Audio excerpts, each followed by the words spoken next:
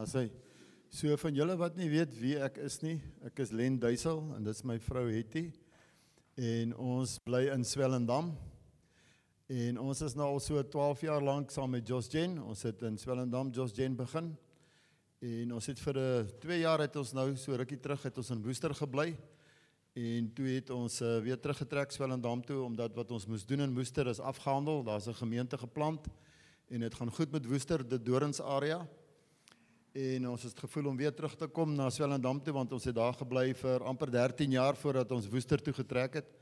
So dit is ons, beskou dit as ons geestelike familie. En ja, dit was net so lekker om weer terug te gaan en weer die verhoudings op te tel met die mense wat in Swellendam is. En net so opgewonde te wees oor, as ek terugdink in 2011, ons het in 2008 het ons die gemeente geplant in Swellendam. Dit was nog voordat ons by Jen uitgekom het. En na 3 jaar in Swellendam het ek 'n redelike laagtepunt bereik, omdat dit het vir my gevoel, ons kry dit nie reg nie. Niks gebeur nie, die gemeente wil nie groei nie, en voordat ek by die Here uitgekom het, baie jare terug, dis 'n ander getuienis, was ek 'n boer gewees in die Vrystaat. So toe het ek so na my mense gekyk en vir hulle gesê, ek dink ek gaan nou maar weer boer. Hierdie ding werk nie vir my nie. En ek was moedeloos gewees en moeg gewees, die gemeente wou nie groei nie. En gelukkig het die Here dit op ons pad gesit om Jen te leer ken in daardie tyd, om te hoor van 'n klompie ouens wat daar by ons kom kamp. Ek dink hulle was 1200 wat daar by die rivier gekamp het. En ek hoor toe, dis Jenners. Ek sê, wat so goed? Ek het glad nie geweet wie hulle is nie en wat hulle doen nie. Maar dit was die begin van 'n 8 maande se verhouding bou met die ouens, tot ons in Oktober maand, van April tot Oktober besef, dat weet jy wat, hier is 'n geleentheid om te groei saam met 'n klomp mense wat regtig die Here soek van harte. En ons het deel geword, in 2011 het ons deel geword van Jen. En toe was ons in hierdie omgewing, en dis eintlik wat ek wil deel in my kort getuienis vanoggend, wil ek julle vertel van, 2011 was ons 'n handjie vol mense gewees in Swellendam, wat regtig op 'n, ek kan sê, 'n geesgedrewe manier die Here gesoek het. En ons het rondom ons gekyk, en daar was niks in Bonnievale nie. Daar was net 'n klomp knorpotte, dit is al. Daar was niks gewees in Bredasdorp nie, daar was niks in Woester nie, daar was niks in die Dorings nie. Daar was in Robertson, weet ek, was daar gemeente gewees. Maar ons het om ons gekyk en ons het so alleen gevoel. Maar dis nou 12 jaar later en kyk wat gebeur in Bonnievale. Kyk wat doen die Here hier. So wonderlike werk, al die mense wat ek vanoggend sien. En ons weet dat dit is net die Here wat hierdie ding kan doen. Veral onder boere se harte, né? Ek meen, en kyk wat gebeur in Swellendam en wat gebeur in Woester. In die Dorings is daar 'n klomp mense wat regtig aan die brand is vir die Here. En in Robertson, ek weet hier's 'n klomp Robertson ouens vanoggend hier. En ek weet dat die Here is besig om daar iets te doen. Ek weet van 'n klompie mense wat inkyk van Bredasdorp se kant af. En dan het daar 'n gemeente ingekom. Hulle is 120, 130 mense in Montague wat al reeds deel is van Jen. En ek wil net vanoggend vir julle sê, dit gaan nie oor Jen nie. Dit gaan nie oor 412 nie. Dit is maar net name. Waaroor dit gaan is dat die Here is besig om sy gemeentes weer gesond te maak. Authentic church, egte kerk, oorspronklike kerk, soos wat ons dit gekry het in Handelinge 2. Né? So veel as moontlik is die Here besig om restaurasie te bring, net voordat hy weer kom om gemeentes gesond te kry. En dit is so lekker om deel te wees daarvan, hierdie proses te sien van hoe dit gebeur. Want waar die gees van die Here is daar vryheid. So ons voel, hoekom ek vanoggend my notas daar gelos het en net gevoel het om met julle te praat, en ek voel net in my hart dat julle moet vanoggend besef dat baie keer skuif die Here alles deurmekaar. Ons kan nie elke keer net kom met alles wat ons dink hoe dit moet werk nie, en ek voel vanoggend om maar net 'n getuienis te gee van wat die Here besig is om te doen in hierdie omgewing en in Jen, en dat meer in die lig van dat dit gesonde gemeentes is. Dat dit nie gaan, dis nie die brand, ons is nie 'n brand nie, ons is nie 'n franchise nie, ons is nie 'n denominasie nie, ons is nie 'n naam wat ons probeer uitdra nie, maar wat ons baie opgewonde is dat die Here is besig om mense terug te bring na hom toe. Dis wat gesonde kerk is, in verhouding met hom te hê. En soos wat ons het gesien het in Handelinge, hoe die Here die gemeentes gesond gehou het, hoe hy hulle op hierdie stadium soveel kan inbou na gemeentes toe, sodat hy alles weer kan herstel. Die aanbidding kan herstel wat ons vanoggend gehoor het. Die community life, die omgee vir mekaar, né? Wat ons in ons besige tyd waarin ons leef, wat ons net sien, dat mense het so groot behoefte om deel te wees van iets. Ek het geleer, people want to belong before they want to behave. Hallo? Godsdienst sê, you need to behave before you can belong. Is ek reg? Dis hoekom daar staan in die skrif, dat die ouens wat sondaars was, en die tollenaars was lief om saam met Jesus aan tafel te eet. Hy het 'n goeie verhouding met hulle gehad. Hulle was welkom by hom gewees. Maar die fariseërs en die skrifgeleerdes het gesê, as ek aan hulle raak, is ek onrein. En dis wat godsdienst sê. Godsdienst weerhou ons om deel te wees van die wêreld daar buite. Maar in hierdie plek, wat Christopher vanoggend gesê het, is ons inklusief, nie eksklusief nie. Ons sluit nie mense uit nie, en dit behoort so te wees. En dis wat die Here doen. Gemeentes word nou weer plekke wat mense graag heen sal wil gaan, om mense te kry wat hulle verhoudings mee kan bou, om ergens te kan behoort. Nie net 'n organisasie nie, of 'n instansie nie, of 'n beweging nie, of wat jy dit ook al kan doen, of 'n netwerk nie. Ons probeer dit nie wees nie. Ons sê, ons is partners, ons is vennote. Ons is een groot familie. En dis so lekker om deel te wees daarvan. So dis een aspek wat die Here besig is om te herstel. We are doing life together. We share life together. Ons leef hierdie ding saam wat ons noem Christendom. Ons gaan nie kerk toe nie. Hierdie in elk geval ek nie soos 'n kerk nie. Die wynvate wat hier bo hang. Dit is net 'n fasiliteit. Julle en ons is die kerk. Dis wat so lekker is. En dis wat die Here Jesus doen. Dis wonderlik om te sien dat, weet jy wat, as ek dink in 11 jaar wat gebeur het net in hierdie streek, dan sê ek, is net die Here wat dit kon doen. Ons kom nou terug van Namibië af, en ons was vir 'n rukkie lank in Namibië. So ons, die afgelope 11 jaar het ek het uitgewerk, is ons al in Namibië, wat ons elke keer soontoe gaan. En 11 jaar terug het ons besef, die Here wil iets nuuts doen in Namibië ook. En wie van julle ken Namibië goed?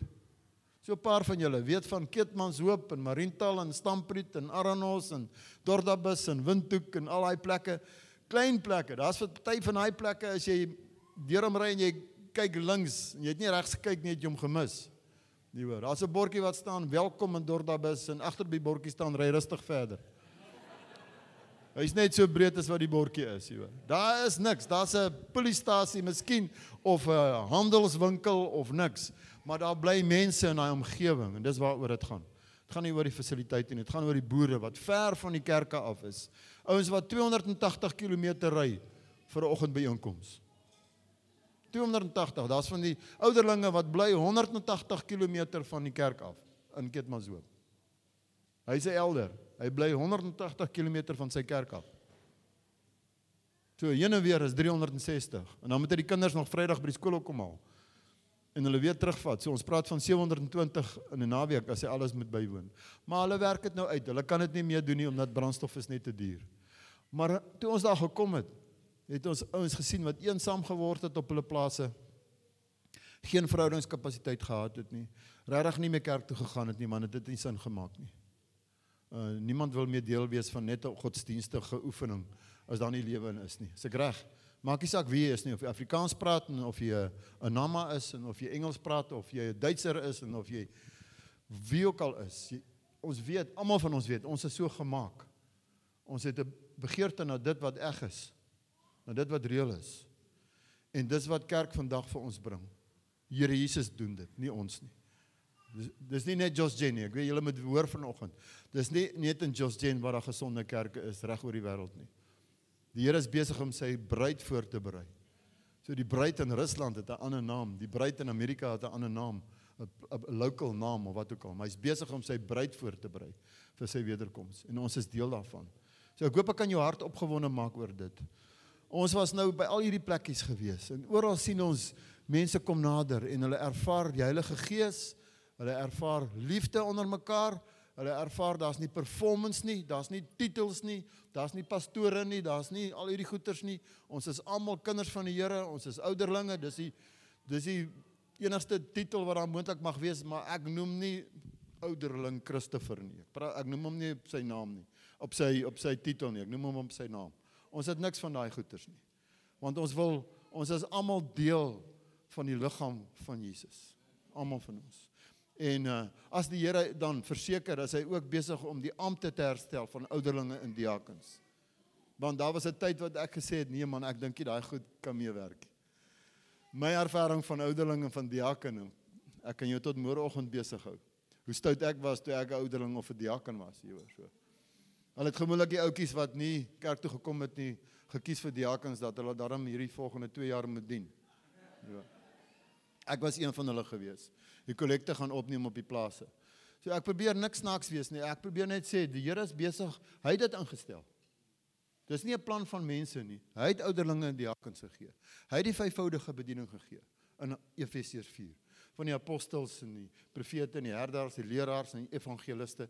Dis gawes wat hy gegee het vir sy kerk, om sy kerk gesond te kry. So hy is besig om dit te restoreer, om dit gesond te maak. Want ek glo, die dag as Jesus kom, gaan die kerk weer net so naby aan die oorspronklike wees, as wat dit in die begin was. Amen. Maak dit jou opgewonde.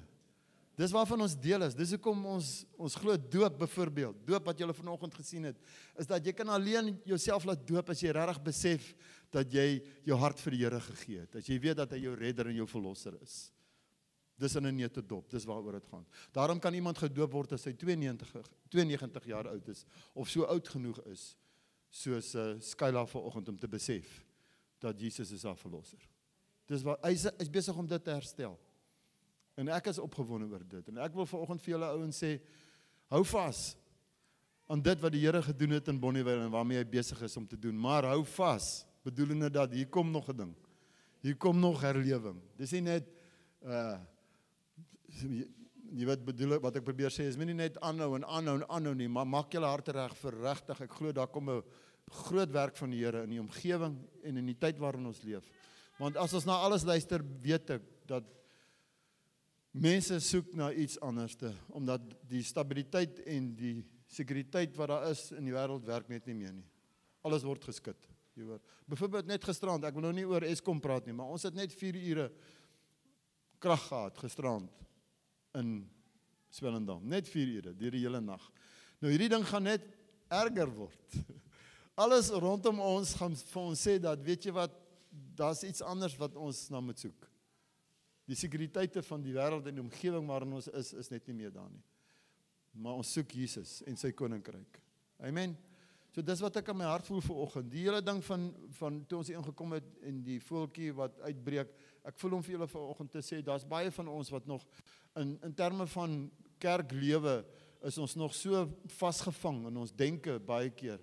En daar's soveel meer wat die Here vir jou en vir my het. Soveel meer. Dis daai waar die gees van die Here is daar vryheid. En is net wonderlik om te sien as ons almal lewende stene kan word. Wat in 1 Petrus staan, hè. Nie net 'n steen wat ingesit is en daar waar jy is sê jy I shall not be moved. Ek is hier ingesement, ek is hier deel van die gebou en ek sal nie geskei word nie. Maar mense wat hulle self aanbied. Ons glo een van ons values in Josjen, ons praat van the priesthood of all believers. Met ander woorde, in die Nuwe Testament is daar 'n ding van dat elke ouetjie wat gevul is met die Heilige Gees, wat sy hart vir die Here gegee het, is deel van die priesterdom van gelowiges. Dit beteken dat die Here het jou opgerig, het vir jou 'n taak gegee en het vir jou 'n roeping gegee, het vir jou goeie werke voorberei in sy liggaam. En dit is vir jou om uit te vind wat dit is, as jy in gehoorsaamheid wandel voor die Here. Hallo? Jy is nie net hier gemaak om te kom luister na Christopher elke Sondag hoe goed hy preek nie, of om die stoel warm te sit nie. Die Here het vir jou 'n taak en 'n roeping, en aan buitekant is 'n klomp mense wat ons boodskap nodig het, wat die evangelie nodig het. Glo my, daai werk is nog nie afgehandel nie. Daai seisoen is nog nie verby nie. Dit gaan nie net, die kerk is nie die einddoel nie. Dit is 'n middel tot 'n doel. En die doel is wat? Om die evangelie en die koninkryk van Jesus in die wêreld daar buite te kry. So een van die dae gaan ons 'n mannekamp hou in hierdie omgewing. nie lank hier vanaf nie, weet ek doen ons 'n mannekamp. En hier is die challenge, ek sê vir die ouens gewoonlik as ons die mannekamp hou, vir my gaan 'n mannekamp, dis 'n geleentheid om iemand saam te bring, een van jou maats, wat jy weet, wat 'n Filistyn is. Onbesnede Filistyn. Vir julle wat die woord ken, verstaan wat dit beteken. Iemand wat Jesus nodig het. Iemand wat soos ek was, wat op 'n dag moes besef, ek is 'n sondaar. Dis tyd dat jy daai ou saambring na 'n kamp toe en die Here vertrou, sê jy sal sy kaartjie betaal. En jy gebruik hierdie geleentheid om te kry dat hy by die Here uitkom. Ek het getuienis op getuienis op getuienis van mans wat hulle lewens totaal verander het die dag toe hulle Jesus ontmoet het op 'n mannekamp. En dit is maar net een van die geleenthede. So dit is wat vir ons voorlê. So my gebed vanoggend vir julle is, vir Bonnievale, is dat julle van krag sal gaan tot krag. En dat julle die Here sal vertrou, dat hy julle sal gebruik in die omgewing waar julle is. Amen. Kan ek vir julle bid? Kom ons staan nou, bid ons saam. Vader, ek dank U vir hierdie gemeente. Ek dank U vir elke een wat hierby gevoeg het. Elke een, Here, het 'n spesifieke doel, 'n roeping, 'n hoë roeping in U, Here. En ek dank U, Here, dat hulle kan volhard. Die woord sê in Handelinge 2, they devoted themselves. Hulle het hulle self toegewy. Ek bid dat hierdie gemeente hulle self sal toewy, nog meer en nog meer. En dat die vuur en die ywer, the zeal for God and His kingdom, nie sal weggeraak nie. Die vuur en die ywer daar sal wees, Here. Dat daar binne in hierdie gemeente ervaring sal wees van die teenwoordigheid van Jesus as ons saamkom. Die Heilige Gees, Here, meer as ooit teenwoordig sal wees. En mense sal ervaring met God sal hê, in aanbidding, in toewyding, in woord. Ek kom bid vir Christopher en Lisa, Here, en die leierspan, die ouderlingsspan wat inkom, Here, en die klein groep leiers, dat die elkeen van hulle sal salf, Here, dat daar in hulle harte 'n ongekende honger sal kom vir U, Here, soos nog nooit tevore nie. Ek bid vir Bonnievale en omgewing. Ek bid dat hier 'n herlewing sal kom, Vader, dat niemand 'n beperking op hierdie gemeente sal sit nie, Here Jesus, en sal sê, dit is maar hoe dit lyk nie. En in Bonnievale kan dit maar net so groot wees nie. Nee, ek dank U, Here, dat dit nie gaan oor getalle nie, maar dit gaan oor die koninkryk wat in mense se harte werk. So ek bid vir hierdie omgewing, Here. Ek bid vir die dorp en al die plase en al die werkers, dat daar soos 'n veldbrand, dat die koninkryk sal versprei in hierdie omgewing. Mense opnuut weer hulle harte vir U sal gee. Opnuut weer sal repent van die wêreld wat ons insluk. Soos wat Markus 4 sê, Here, dat die sorge van hierdie lewe, die verleiding na rykdom en die begeerlikhede na allerlei dinge kom in 'n verstik die woord. En ek weet, Here, dis wat gebeur het met baie van ons mensies. So ek kom bid, Here, vir 'n vernuwing. Ek kom bid soos wat ons gesing het, 'n vernuwing. Na die eerste lied, Here, is dat kom vernuwe my passie. Kom vernuwe my passie, Here. Ek kom bid dat mense se passie en honger en toewyding en ywer vir U koninkryk vernuwe sal wees. Dat ons nie sal toelaat dat ons moeg sal word, verveeld sal word nie. En dat ons maar net Here, dat ons maar net in 'n groef val. Vergewe ons as ons in daai plek kom, Here, maar bring lewe in ons in Jesus se naam. So ek kom seën die gemeente vanoggend. En ek dank U dat ons almal deel van dit kan wees. En ek weet, Here, U is met hulle. U sal hulle nooit los nie. U teenwoordigheid is hier. So ek bid vir akkuraatheid in die leierskap om U te hoor, U stem te hoor en U te volg in Jesus se naam. En ek dank U daarvoor. En ons almal sê amen, amen. Dankie.